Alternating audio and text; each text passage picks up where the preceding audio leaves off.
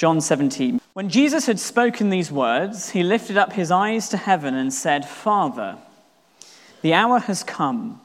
Glorify your Son, that the Son may glorify you, since you have given him authority over all flesh, to give eternal life to all whom you have given him.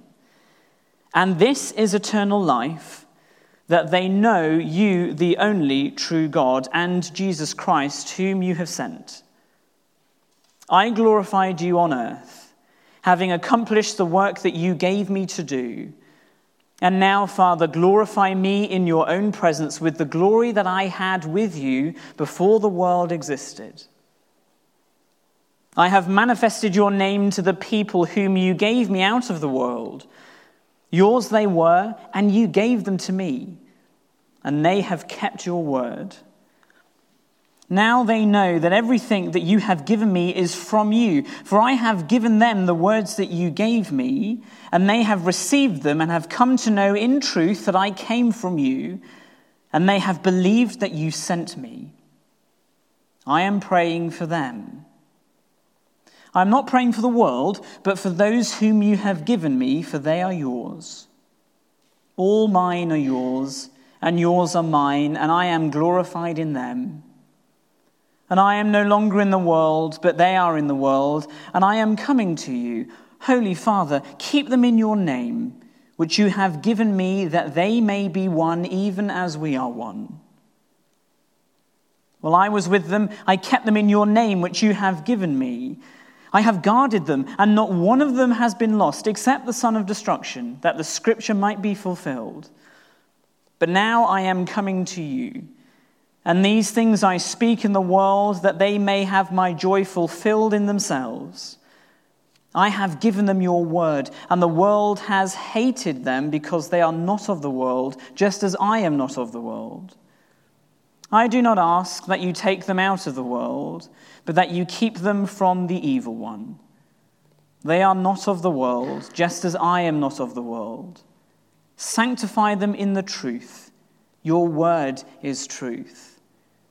As you sent me into the world, so I have sent them into the world. And for their sake I consecrate myself, that they also may be sanctified in truth.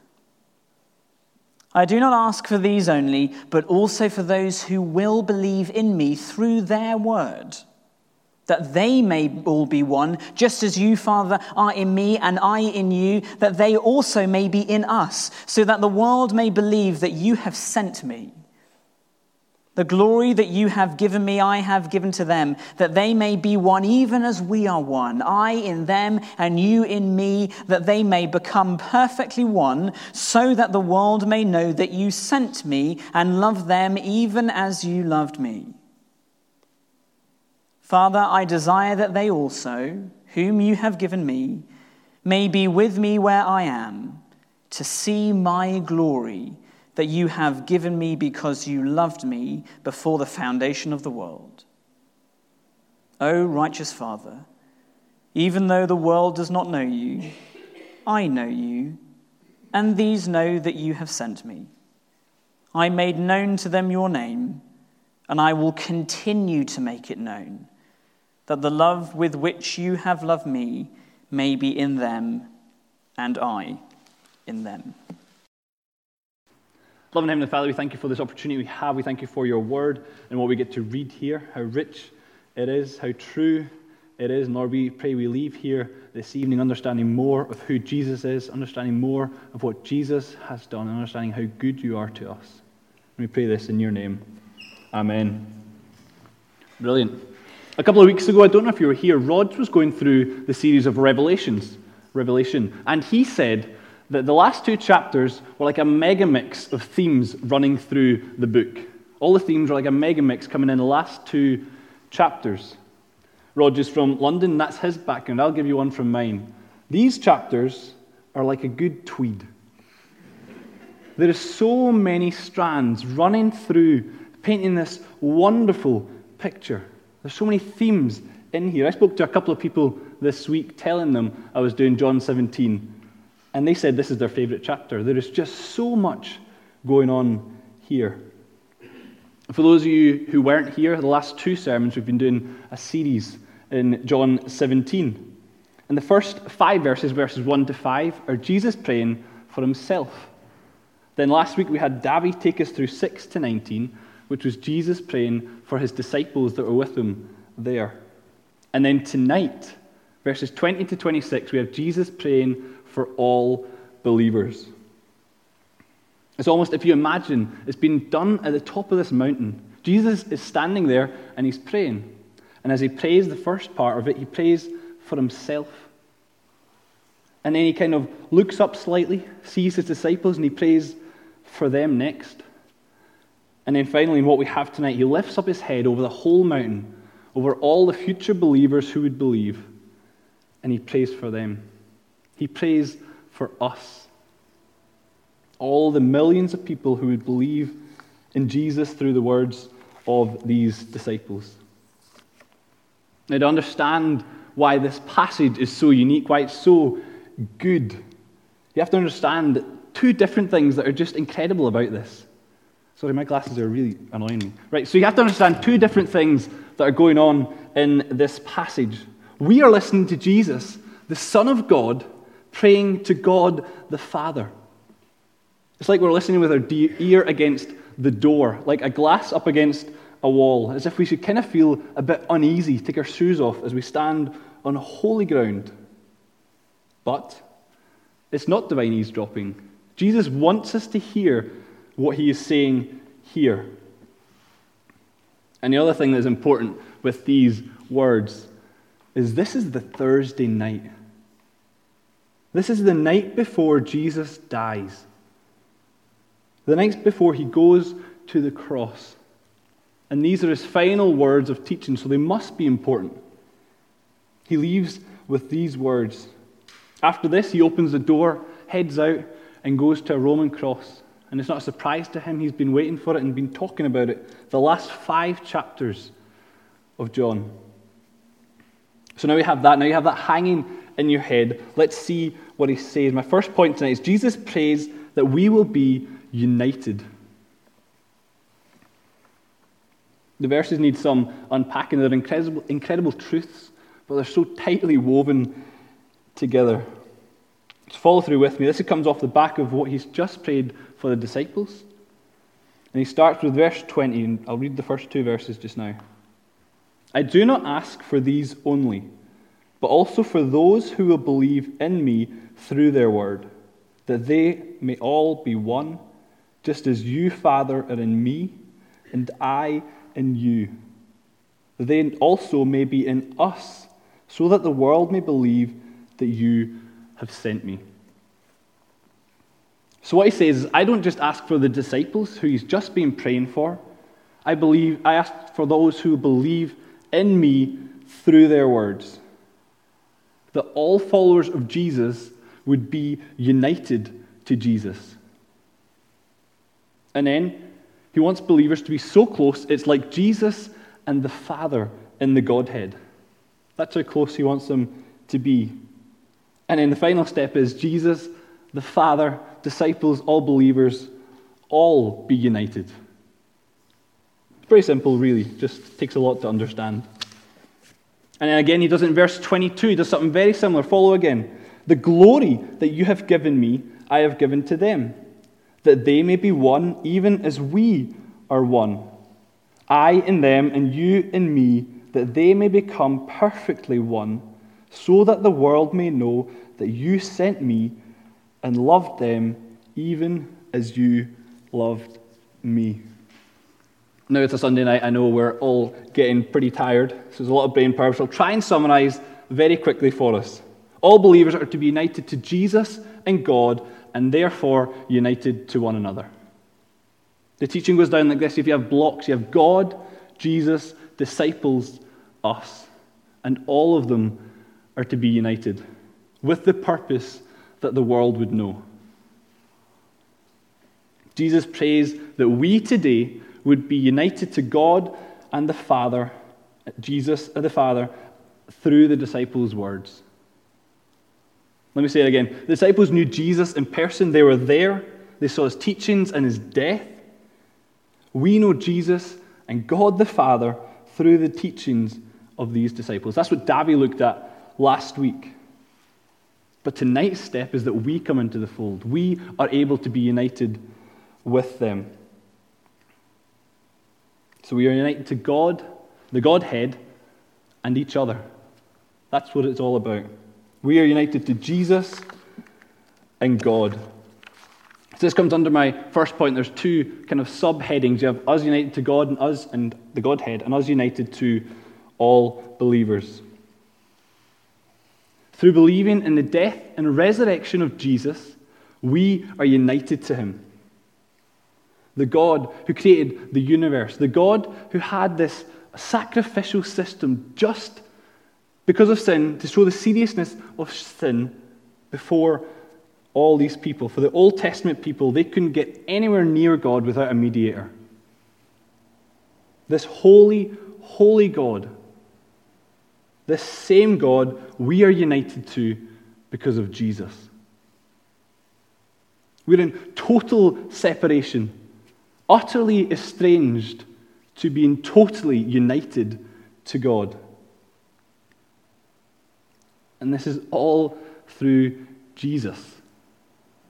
Jesus who this Thursday night prayed for you and he prayed for me. This Jesus who took the punishment that we deserve. The Jesus who stepped down from heaven. The Jesus who has risen and ascended to. We are united to. It's one of these things that's just hard to even understand. But we are united to and know. And then the second part is that we are united to one another here tonight. Come down the blocks, you have God, Jesus, disciples, and then all believers. We are united to one another. As a church, we are not united to because of our political beliefs. As a church, we're not even united in our opinion of God. We are not united in the world's view of love, though that's a byproduct of what we have. We are not together because of social economic status, because of our taste in music, our lifestyle, or even by our doctrines. At the core, what unites us all together is the death of Jesus, the life of Jesus, told through the apostles' teaching. And it's not what we feel, it's not what we want, it's what we read, it's what we stand on, is the apostles' teaching. That is how we know of God. As Christians, we don't look back and just do what our parents did, what our grandparents did. We can go right to the source 2,000 years ago to hear about the life and death of Jesus. We rely on nobody else but Jesus and his teaching. Living out what Jesus prayed, that's what we are doing. We're united together. If you just take a moment, you won't probably look up, but if you did want to look up, you can look around and see what Jesus is praying for. Tonight here is us being united through Jesus. We're gathered together and believing in him. This, here tonight, is the answered prayer of 2,000 years ago.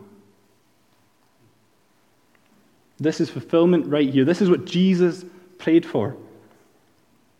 A long answered prayer and a commitment to his mission.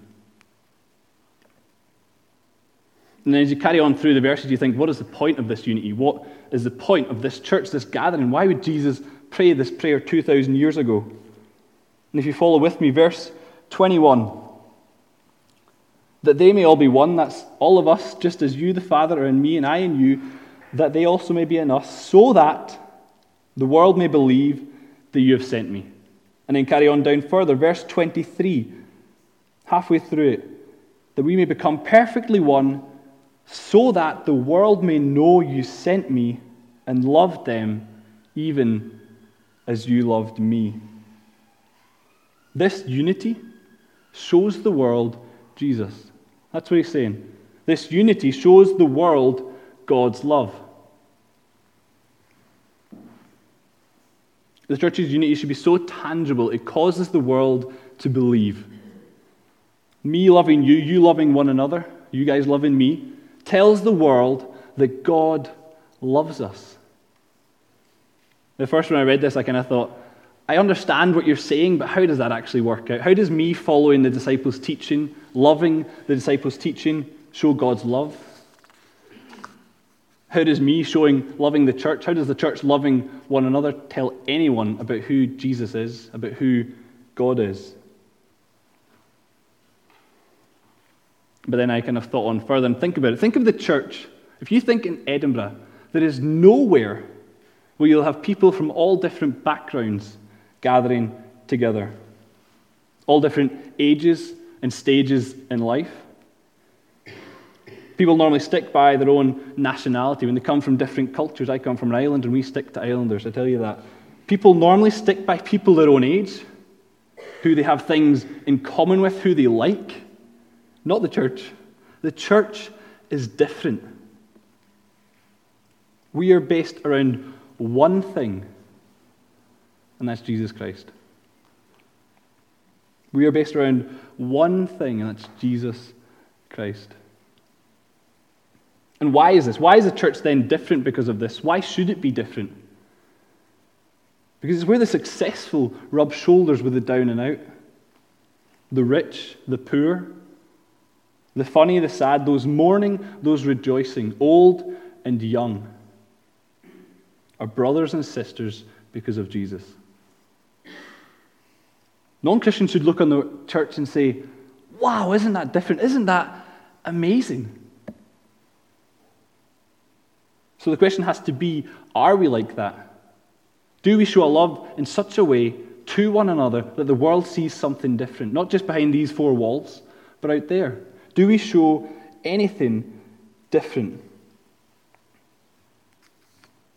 And you could finish here and say, that's great, we can just be a holy huddle. Everyone will come in and see that God and Jesus love us. That's not what it's about. It's not evangelism by unity. It's also through speech.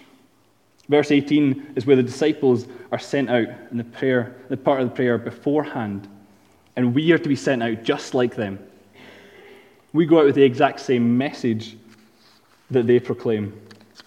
Because to sum it up, you have, we are to love those who love Jesus and then tell those who don't know him. We are to love those who love Jesus and tell those who don't know him. That is our evangelism strategy.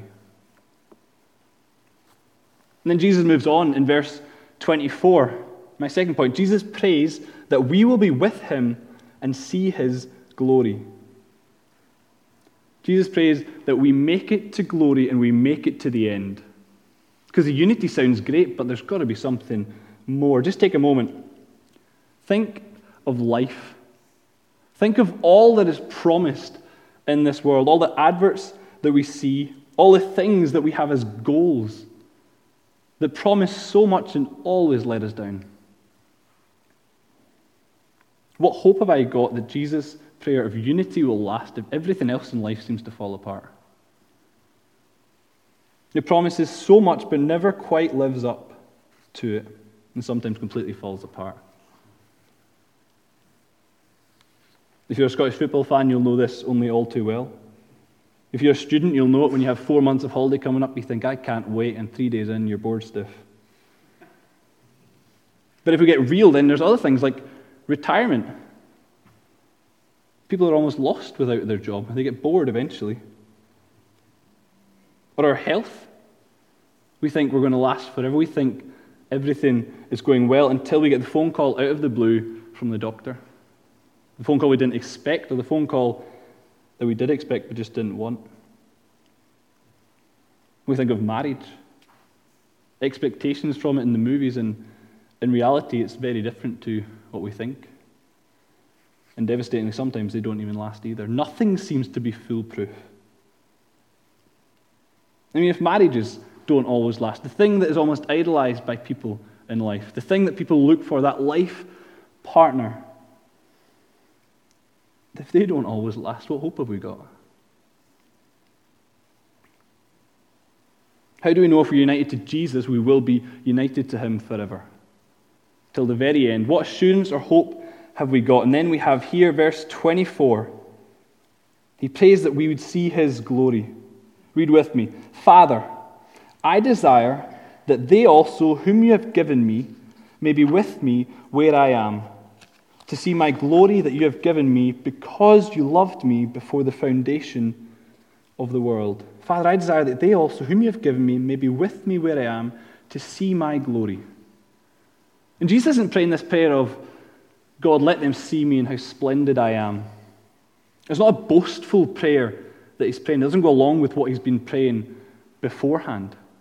All the way through this chapter, all the way since chapter 13, he's been praying that his followers make it to the end. That we will see Jesus in his glory. Sam read for his 1 Peter, which talks all about that, the first chapter. Talks about how we will make it to glory, the security in our salvation. That we, me, you, will see Jesus' full, unveiled glory.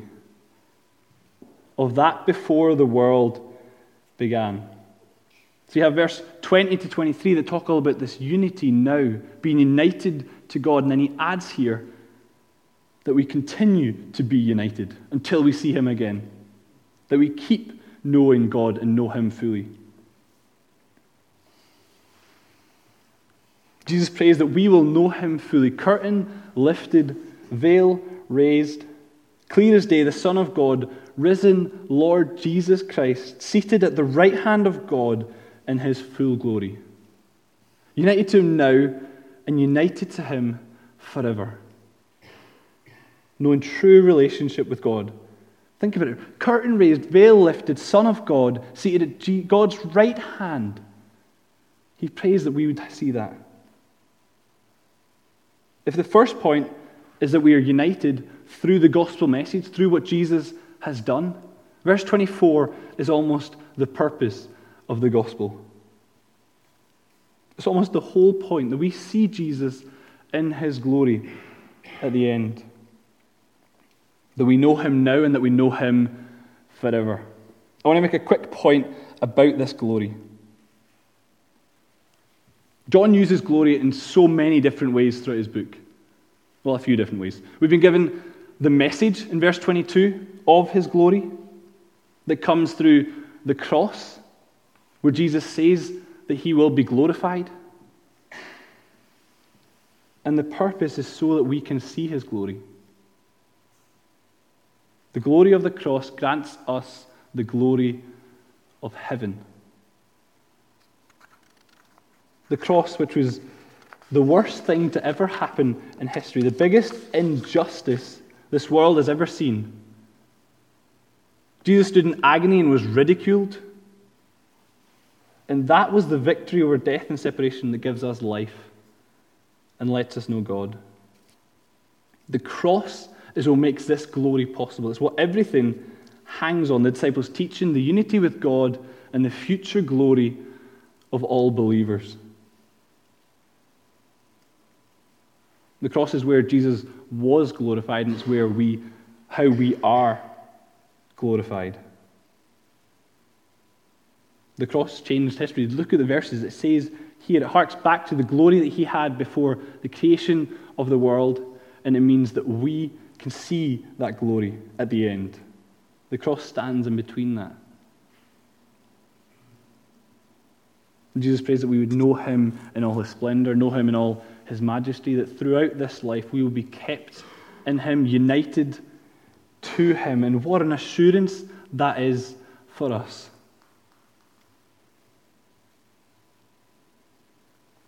I have to take a moment to speak to anyone who doesn't believe what the Bible says, doesn't believe in God, or doesn't believe in what Jesus says, and say that if you don't know Jesus now, if you don't know Jesus now, you won't know him in his glory.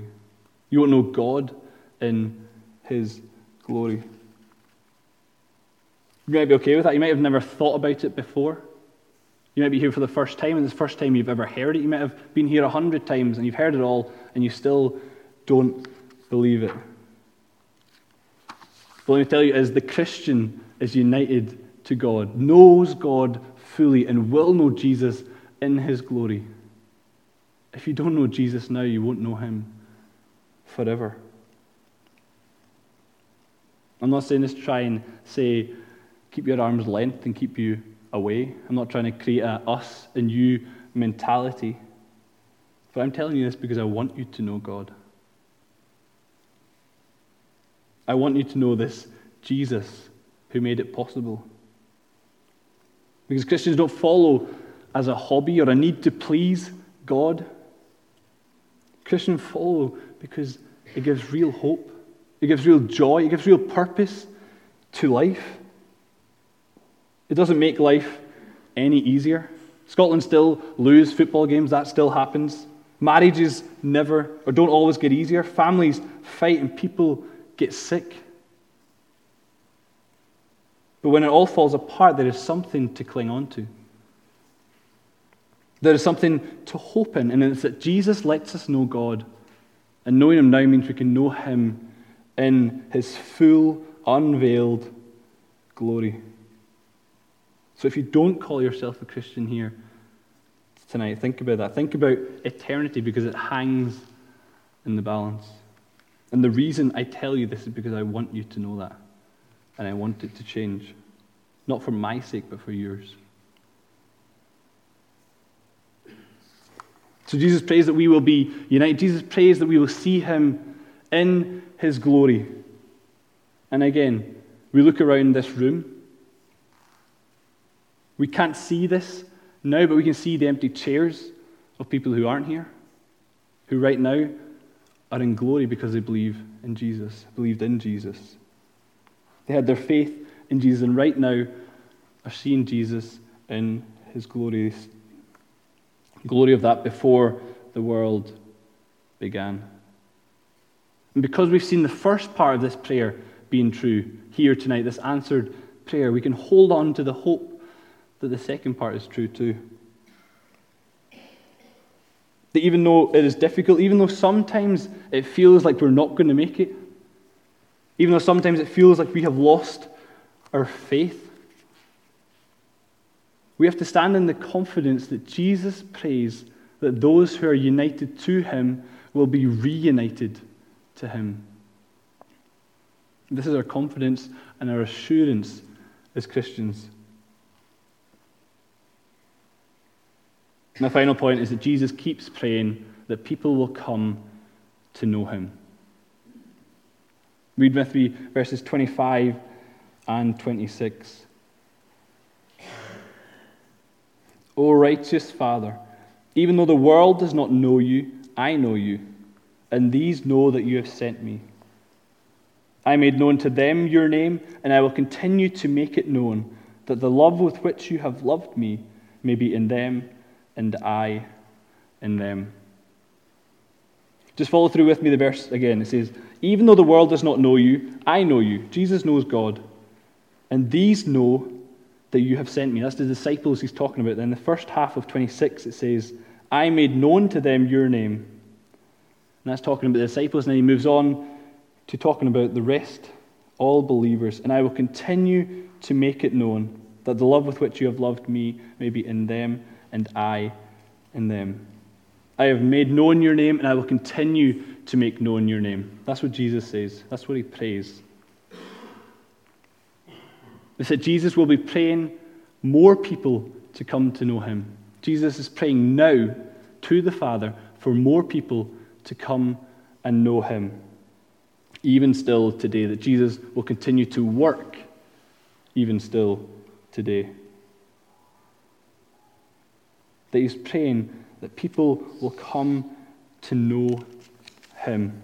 And in verse 26, that the love with which you loved me may be in them, and I in them. So this is how it's going to happen, that the love God has for Jesus is in us, and that Jesus is in us, carrying out his work. So keep praying that Jesus would move in your spouse, in your friend, in the family member that you have. Keep praying that Jesus would move. And the boost to do this is the wonderful knowledge we've seen before of what it means to be a Christian. How good it is to be united to God now. How good it will be to be united to God in the end. This should make us want to tell people unity with God, glory with Jesus. That's the motivation. And our hope is that Jesus prays and says that he is still working, that he is still moving. And again, one last time, this is it. Look around you today. Look around and see the church. The prayer of 2,000 years ago answered. Jesus worked in our lives and continues to work through our lives. Do you ever get disheartened with telling people about Jesus? Maybe after years of praying for them, maybe after invites, maybe last month you invited them to the Passion for Life weekend and there were so many no's that it hurt. This should encourage us. We might be at the end of our tether, but Jesus isn't. This has to give us confidence as we go out. Our prayers might feel weak and feeble. Our invites might feel weak and feeble, but we know that he has not finished working.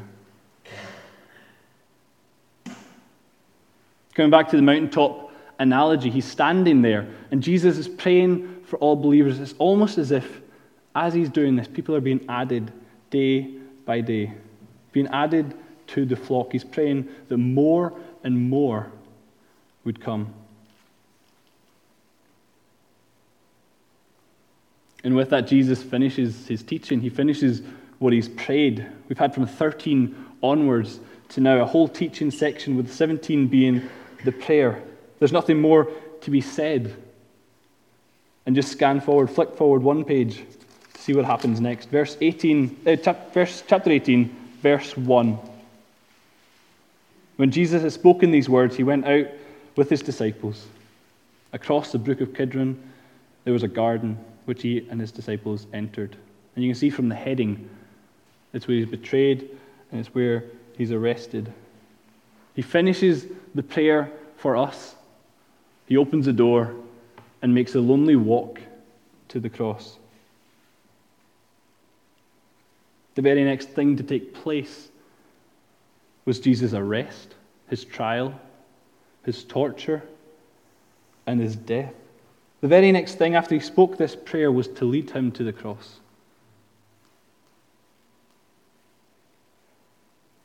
The night before he died, he prayed for you and he prayed for me. Moments before he was arrested, he prayed that we would believe in him through what the disciples taught.